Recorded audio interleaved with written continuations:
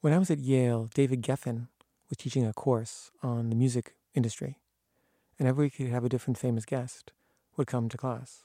I didn't take this course because I was too snobbish and I was studying philosophy and I thought the music industry, who cares? It's capitalism or whatever. But I really regret this. And once Neil Young was the guest that week. And I went to the bathroom and Neil Young was peeing in the urinal next to me.